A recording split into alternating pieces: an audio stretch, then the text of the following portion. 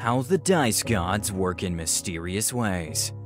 During a difficulty-ramped version of Horde of the Dragon Queen, we saved a solid number of villagers, and my paladin was the one Cyan Wrath chose to fight. I already knew, and so did the others, out of character that is, that he's supposed to be unbeatable, as he appears later on. Keep in mind that this is harder than standard, and we are standard PCs. I accept and prepare to roll a new character, since I am the only healer and I am a level 1 paladin. I hop over the ramparts and land all hero-like, talk to Cyan Wrath and immediately earn his respect, and his apologies, as we both know I am going to lose. He tells me that, even though I do not have a chance, he respected my willingness to sacrifice myself for others, and so he releases the hostages. The rogue offers to shoot him, but I deny and roll initiative.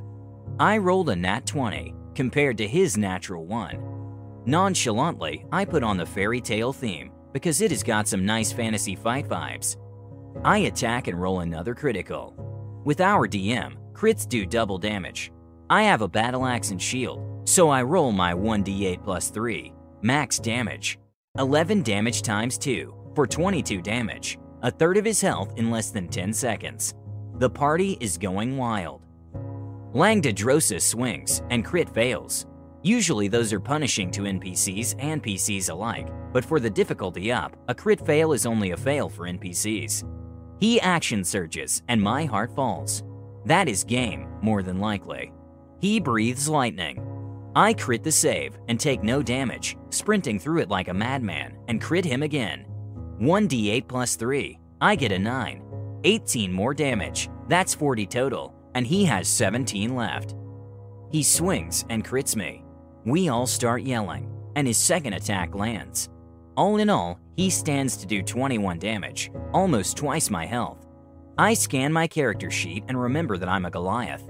Stone Endurance will be my savior. I roll a 1d12 plus 2 and reduce it to 7 damage, leaving me with 5 HP. Should I lay on hands? Should I try to finish him? I two-hand my axe and swing. The chat goes silent as the janky robot breaks. It is tense and silent for 5 minutes, until out of the blue, Avray spits out a value. 1d20 plus 5 equals 25. Critical hit. We erupt into a cheer like we had just seen the gates of heaven open. I swing for 1d10 plus 3 and get a 7, plus 3 for 10, doubled because of my crit. The DM goes into cinematic mode, brushing aside the lightning crackling along your body. Ignoring your wounds, though they were not there, your advance is unstoppable.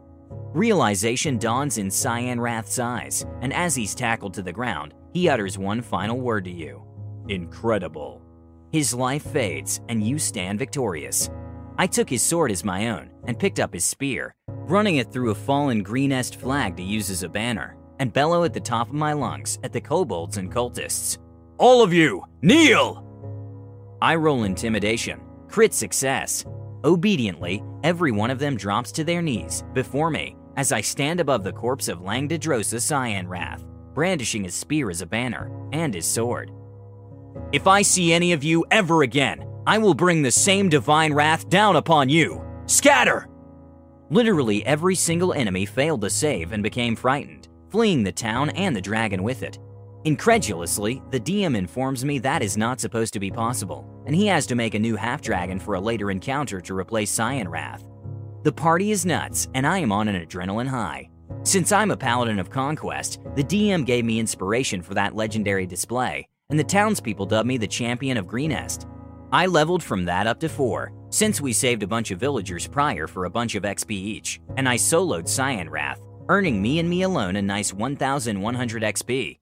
Word spread fast, and once I had acquired plate and decorated it with the decorations on Cyan Wrath's armor, I was recognizable.